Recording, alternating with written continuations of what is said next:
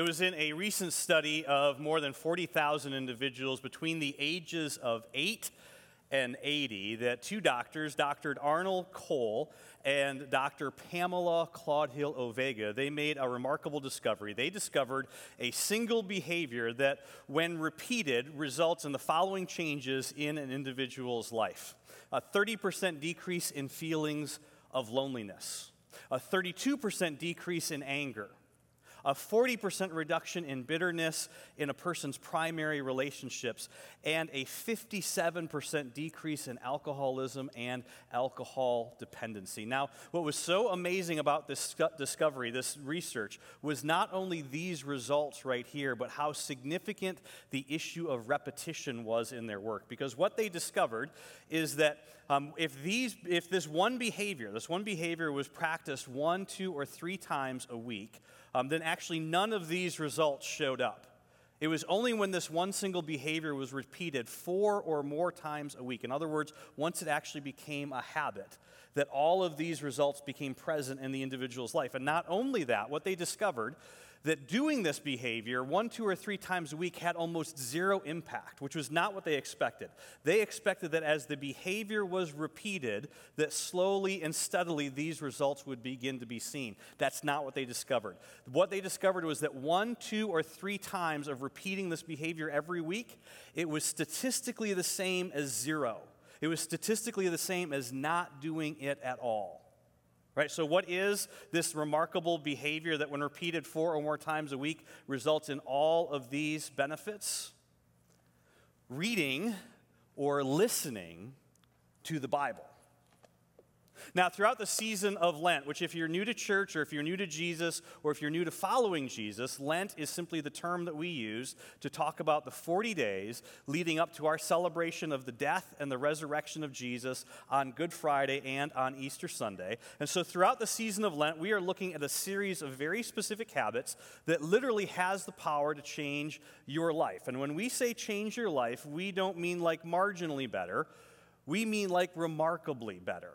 And I think that you would have to agree that anything, any behavior that you can do, if there's something that you could do in a couple of minutes a day that was free, right, and it resulted in all of those changes that we just heard about, that would truly be remarkable, wouldn't it?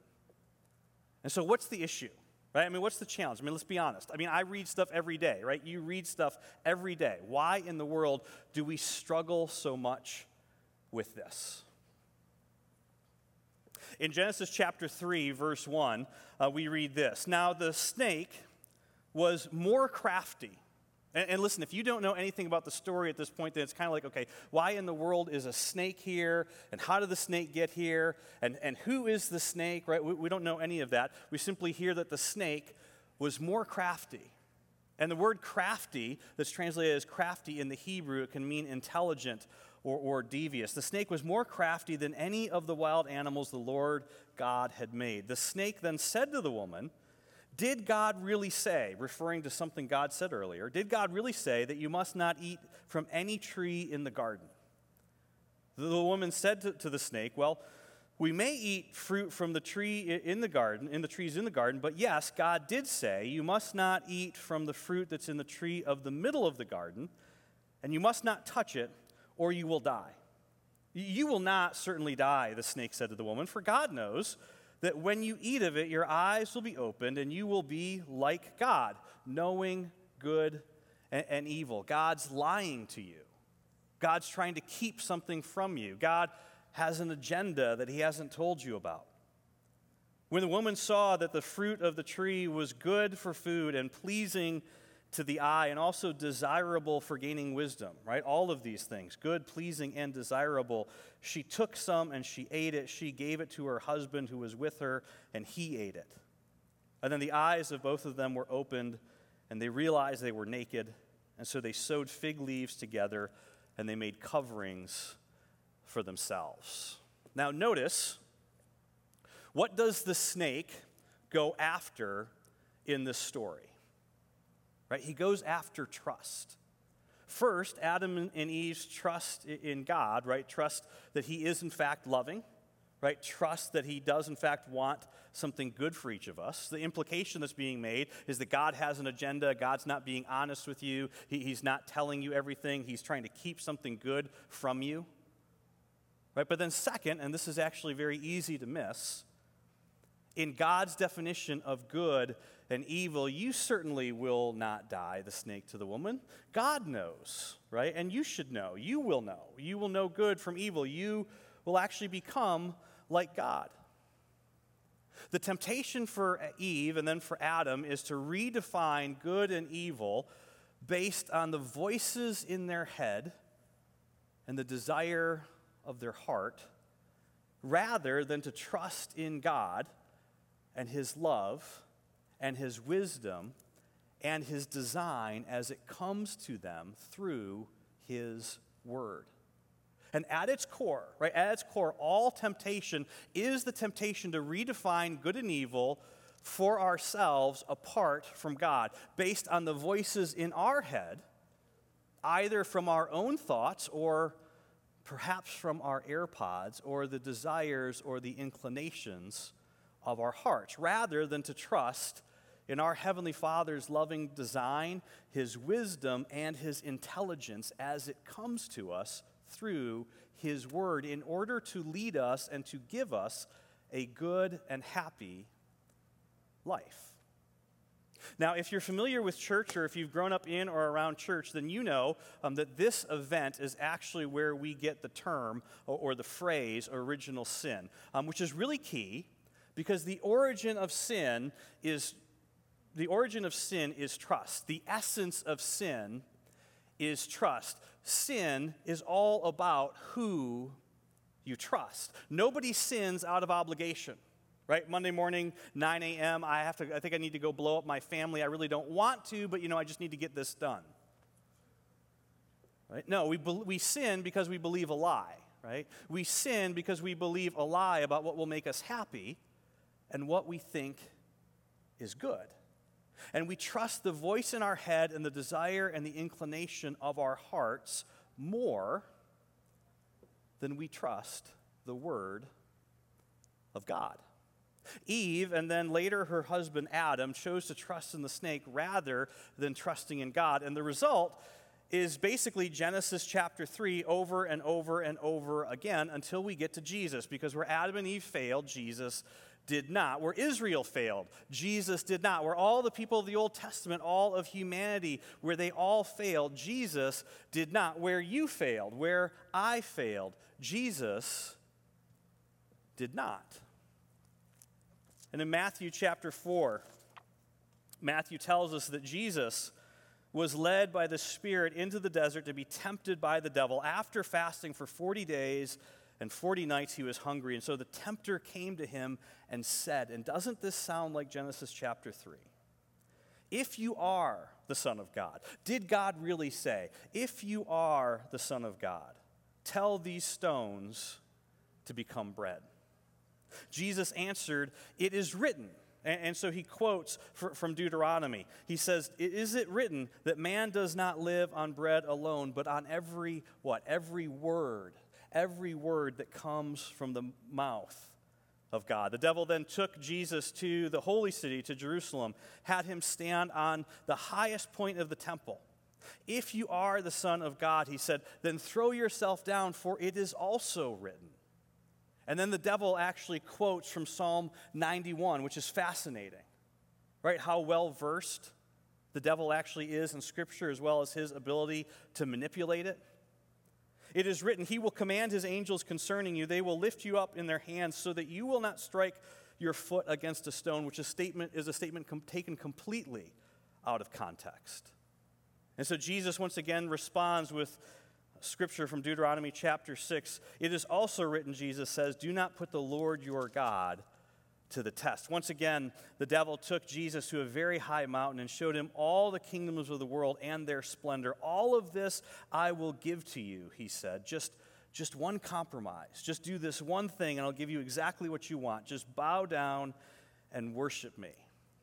Jesus once again quotes from Deuteronomy, and he says to Satan, away from me, Satan, for it is written, worship the Lord your God and serve him only. And then Matthew tells us that the devil left him, and the angels came and attended to him. Now, on the surface, as we listen to these two stories, particularly this event from Matthew, on the surface, it appears that Jesus and the devil are in a debate about Scripture and how to interpret it. But in reality, don't miss this, they're actually in a conversation about whether or not to trust Scripture as an act of trust in God or not. And notice that in Jesus' moment of temptation, right, his chance to undo Adam and Eve's failure and Israel's failure and your failure and my failure, in Jesus' moment of temptation, Jesus doesn't simply say no to temptation, right? Turn these stones into bread. No. Neither does Jesus quote Scripture as if it's some kind of a magical incantation. Right? No, instead, Jesus actually trusts in Scripture as an act of trust in God. This is Jesus' posture in regards to Scripture. This is how Jesus reads the Scripture. And Jesus' way of reading the Scripture calls into question other ways of reading the Scripture, both in his day and in our own. In fact, we can see this very clearly in the way that Jesus interacts with two different groups of people from his day, groups that we would tend to think of almost like political parties, but in reality, they were more like social classes, the Sadducees and the Pharisees. Now, the Sadducees were a small group of upper-class, well-educated social elites who lived mostly in the urban center of Jerusalem. And these were the people who, in conjunction with Rome, they set the trajectory for the policies and the laws and the people that would govern the nation of Israel. They did not believe in a resurrection. They only accepted 5 books of the Old Testament as being Scripture, the books of Moses. They rejected anything supernatural. They didn't believe in angels or demons. They were very deterministic. They even rejected praying or asking God to change something in your life because from their perspective, everything that we experience, God had already predetermined. So there was no point in asking God to change or do anything for you. And so in Mark chapter 12, we find an amazing interaction, a conversation between Jesus and a group of Sadducees discussing the nature of Scripture. In verse 18, Mark records this for us. He says, "Then the Sadducees, who say there is no resurrection, they came to Jesus with a question. 'Teacher,' they said, 'Moses wrote for us that if a man's brother dies and leaves a wife but no children, the man must marry the widow and rise up offspring for his brother.'" Now, this sounds really crazy to us, right? But this was, in fact, an amazingly compassionate law that God gave to his people to care for a woman whose husband died in an age where there was no such thing as a social safety net. And so here's their story. Verse 20. "Now there were 7 brothers," right? This is the most hypothetical of all hypotheticals you'll ever hear. "There were 7 brothers. The first one married and died without leaving any children. The second one married the widow but also died, leaving no child. It was the same with the third and the fourth. In fact, all 7 died without leaving any children. Last of all, the woman died too. So Jesus, teacher, at the resurrection, whose wife will she be since the 7 were married to her?" Now again, this seems funny and ridiculous and amusing to all of us, right? But in addition to that, I want you to notice the contempt. Notice the disdain. Notice the posture of the Sadducees, not simply towards Jesus, but also towards the Scriptures themselves. This is not simply an attack on the doctrine of the resurrection. No.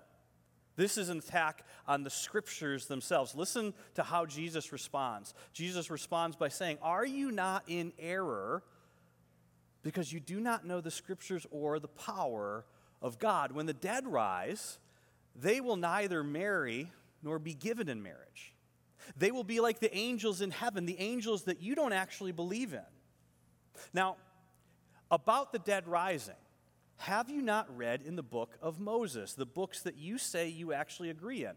In the account of the burning bush, how God said, I am the God of Abraham, the God of Isaac, and the God of Jacob. He is not the God of the dead, but of the living. You are badly mistaken. Now, this is Jesus' loving and honest word to the Sadducees, who have a lot in common with the people in our world who reject out of hand the Scriptures because they speak of things like angels and demons and miracles and prayers and ideas that seem old-fashioned to us. Jesus says, you do not know the Scriptures, what they actually say, how to actually read them, how they work together, how they all fit together. And as a result, you are missing out on the power of God, the activity of God in and through your life.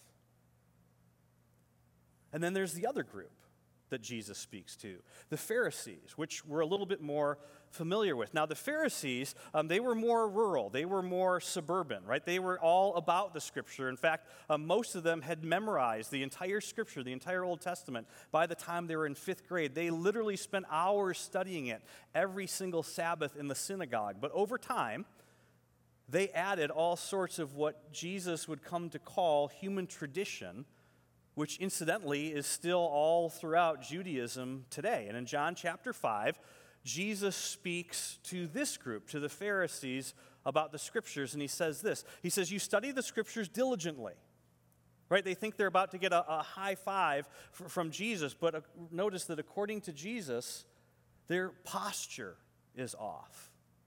Because you think that in them, in the Scriptures, you have eternal life. These are the very Scriptures that testify about me, and yet you refuse to come to me to have life. Right? Some of you actually grew up in an environment like this, where the only thing that mattered is what you had memorized. Right? Now listen to what Jesus says next. He says this. This is what he says to the Pharisees. I know you. I know you. I know that you do not have the love of God in your hearts. You love the Bible, but you are not, Jesus says, speaking to the Pharisees, you are not actually loving people. But do not think I will be the one to accuse you before the Father. No, your accuser is Moses, the Scriptures themselves, on whom your hopes are set. If you had believed Moses, again, the Scriptures, you would believe me, for he wrote about me. And see, once again, this is Jesus' loving and honest word, this time to the Pharisees, who have a lot in common with those in our world who study the Scriptures diligently, which is great, right?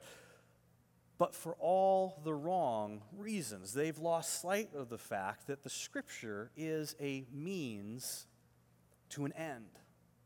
And the end is loving people the way that Jesus has loved us, and then to join Jesus in welcoming people into his kingdom. Now, we could actually stop right here and be done for today, right? We could say there are two basic ways to read the Scriptures, both in Jesus' day and in our day. Jesus took issue with both, right? Those who dismissed it and those who worshiped it. So we're not going to do either of those things, right? Great. End of sermon. Everybody goes home. Except, like, we're only 15 minutes in, and you know I've barely even said hello yet. Right? But the problem is, if we stop here, then all this does is it simply leaves us at the level of technique. It just leaves us at the level of thinking about the Scripture in terms of knowledge, right? And knowledge is great. Knowledge is great, especially knowledge of the Scriptures. I'm all for that. I'm all for the fact that as people who carry the name of Jesus, we of all people should be a people who are knowledgeable regarding the reality of life, the nature of life in this world, the nature of who our Heavenly Father, who our Savior is. But knowledge all by itself is dangerous. The Apostle Paul tells us this in 1 Corinthians chapter 8. He tells us that knowledge, it puffs up. The person who thinks they know something does not yet know as they ought to know. See, the Apostle Paul knew that knowledge on its own can leave all of us. It can leave all of us feeling very puffed up. It can make you feel very proud and very arrogant. And again, I'm not speaking against knowledge. But knowledge is only a beginning. And the truth is, we will end up, all of us, we run the risk of ending up being very puffed up, being very arrogant over time, unless the knowledge that we have begins to transition into wisdom. And wisdom is very different than knowledge. Knowledge is about facts and figures. Wisdom is about practice. Knowledge is about listening and learning. Wisdom is about doing. Knowledge is gained very, very quickly. Wisdom, however, is gained slowly.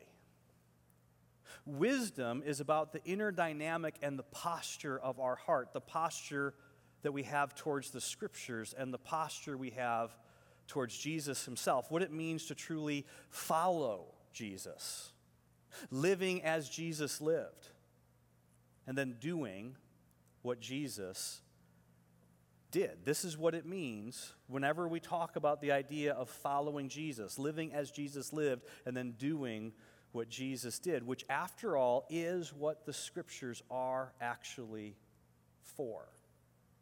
And again, wisdom, right? Wisdom always begins with knowledge, because in every area, any area or discipline of life, you cannot make right and wise decisions until you know the rules or the parameters of that area that you're working in. If you have nothing but your own uneducated mind to draw from, then it's going to be impossible for you to make the wisest choice in any area of life. You know this. In fact, every year at this time of year, a whole bunch of us prove this to be true because we take our W-2s, our 1099s, all of our pay stubs, all of our receipts, and we say to our accountant, Bob, I need you to fix this. And the reason we do that is because we recognize that our accountant knows the rules, they know the laws, they know the parameters for the field of accounting, and they have a certain level of knowledge that we don't. And because there are, in fact, a lot of decisions to be made when it comes to filing our taxes, we know that with the knowledge that they have, our accountant will make those decisions better than we will. Same idea applies to law. Same idea applies to medicine. It applies to music, it applies to construction, it applies to every area and field and discipline of our world. Simply knowing the boundaries that exist in all these various disciplines, however, that does not make decisions for you, does it? All it does is it narrows down the list of options that are available, because right away you know what can and cannot be done in any specific situation. Now, at this point, all of this is basically just common sense. So let's take it one step further. It's not just enough for us to know the rules and the laws and the limitations, the parameters for whatever field or area of life that we're working in. We actually have to submit ourselves to them. When a doctor treats a patient, not only do they know how medicine works, not only do they know how the body works, but they take that information and they submit themselves to that knowledge. And that submission to knowledge is, in fact, what allows them to help their patient. Right? Again, the same thing, the same dynamic, same principle exists in every field and discipline throughout our world, because wisdom is not simply a matter of what we know. It's not simply a matter of acquiring facts and knowledge and information and rules. Wisdom is actually submitting ourselves to that information and then living under that authority. Wisdom is learning how to trust an authority with ourself. And so consequently, is it any surprise that such a large amount of the Scripture is what is known as wisdom literature? Right, so this is why, for me personally, this is why I pray the way King David prays in Psalm 139, one of David's most famous psalms, when he says to David, "Search me, God, know my heart. God, test me. Know my anxious thoughts." Right? This is the way King David prayed. The reason I pray this way is because I, like King David, realize that I can be very quick to rely on both my understanding of my life and my understanding of my Heavenly Father. And what I need is to have the Holy Spirit actually search me and show me any lies that I might be believing about myself and about my Heavenly Father. And then to be wise, that means that I actually have to submit myself and my life to whatever the Scripture I am reading says. My life, my thoughts, my behaviors, my emotions, my attitudes, my relationships. So in the morning when I pray, this is what I pray. I ask God to show me and to search me, know my heart, test me, and know my anxious thoughts. This is how King David ends one of his most famous psalms, right? The very psalm, don't miss this, that he began by saying, okay, God, you have searched me. God, you do know me. God, you intimately know all the details of my life. You know when I rise up. You know when I lay down. You know my thoughts before they're fully formed. You know me, God. All of us, we are fearfully and wonderfully made, right? So clearly, God knows David. But if we want to learn to read the Scripture the way Jesus read the Scripture, as an act of trust in God, wisdom says, I have to invite the investigation. David says, I want you to know me. God, I want you to search me. Not because God needs to know David, but because David needs to know what God wants to show him about himself. This is huge.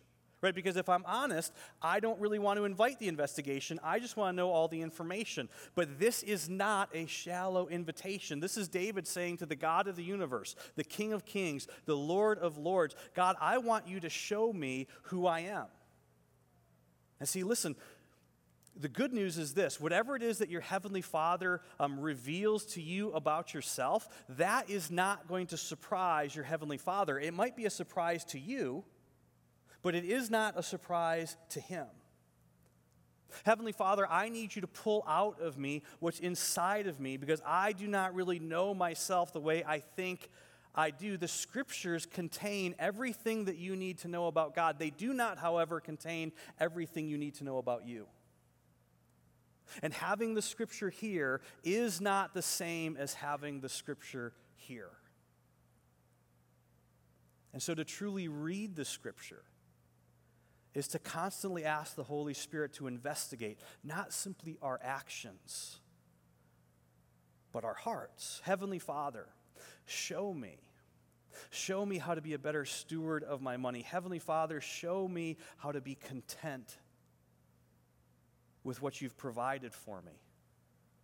Heavenly Father, remind me that even when I am afraid, that you are with me. Know my anxious thoughts. And then notice what David says next. If there is any offensive way in me. Right? David doesn't say, okay, God, I want you to search me selectively. No, he's saying, God, I want you to find anything in me that's not like you, anything hurtful, anything unkind, anything unmerciful, anything unloving, anything unjust, anything ungracious. If there is any offensive way in me, lead me or show me. Right, notice the pattern. Search me, show me, search me, show me, search me, show me. The way everlasting. David says that, Heavenly Father, when you show me who I am, that's when I can actually apply the truth that is in your word in a way that is everlasting. Right? In other words, in order for truth to be translated as wisdom, it has to be applied. And truth can only be applied when I am aware of it. When my anxious thoughts start to rise up inside of me and my anxiety starts to impact the way that I'm treating the people around me, I'm not going to be able to go to the Scriptures and open the Scriptures and find God saying, okay, Joe, here's what is going to happen. This is the consequence of your unchecked anxiety on all of your relationships. This is what it's going to do to your wife. This is what it's going to do to your sons. This is how it's going to impact you as a boss. This is how it's going to impact your friendships and your relationships at work. No, God simply says, Joe, I want you to cast all of your anxiety on me, on your Heavenly Father, because I care for you. But listen, when I invite the Holy Spirit to search me and to show me and then to lead me, that's when my Heavenly Father says, great. Great, Joe, now I have something for you. And he shows me how this truth is applied to my life because of my stuff. And that is wisdom. See, don't miss this. David says this. David says, search me, know me, and then lead me. Lead me. In other words, God is not going to force something on you. He is simply inviting you to follow him as he leads you in paths of righteousness for his name's sake. Now, you may remember back in the beginning of January, I invited you to join me and Autumn and a bunch of us here at Faith to actually spend 2022 reading through the Bible, a little section every single day, using the Bible recap. And so far, more than 200 of you have actually signed up to do this, which is absolutely amazing. It's so awesome.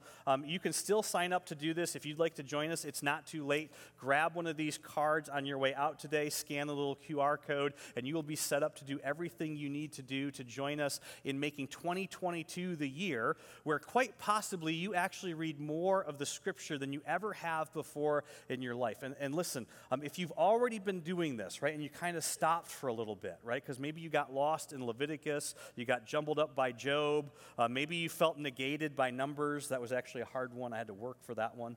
Listen, don't worry, right? Don't worry. You're going to miss some days. I've missed some days. This is actually my Bible recap on my phone. It's okay. Just start back on whatever. So today is the 13th. Just start on the 13th and pick up where you left off. Because listen, this is the part I don't want you to miss about this. Every day when you click on this app, you'll see this little box that says devotional here, right? And probably the temptation is to just skip this every day because it's the same thing every single day. This is what it says. It's the same words every day. And listen, you do not have to pray this before you read the Scriptures, these exact words every day. But what this is helping you to do is exactly what we're talking about today. It's exactly what King David did. It's asking God to use the Holy Spirit to apply his word to our lives. Right? Because again, the Scriptures are simply a means to an end. And the end is knowing and following Jesus, living as Jesus lived and doing as Jesus did. Because understand, that maturity as a follower of Jesus is not simply related to your spiritual knowledge, it's related to your spiritual response. Maturity as a follower of Jesus, it is not about how much Scripture you know. It's about how quickly you respond to the conviction of the Holy Spirit, how quickly you say, I'm sorry, how quickly you put an end to defensiveness. Maturity as a follower of Jesus is actually saying yes to your Heavenly Father, even when it does not make sense to you. And see, that is why I want you to read the Scripture the way Jesus read the Scripture, as an act of trust in your Heavenly Father. You need to know what the Word of God says so that when you invite the Holy Spirit to search you, He can take the truth that's already been revealed to you through the pages of His Word, and He can make it specific to exactly where you are today. There is not a thought that can come into your mind that the Holy Spirit does not have the power to take captive. And there is not an emotion or a feeling that you will ever have that your Heavenly Father cannot meet you in. So, Heavenly Father, search us. Heavenly Father, show us. And Heavenly Father, lead us.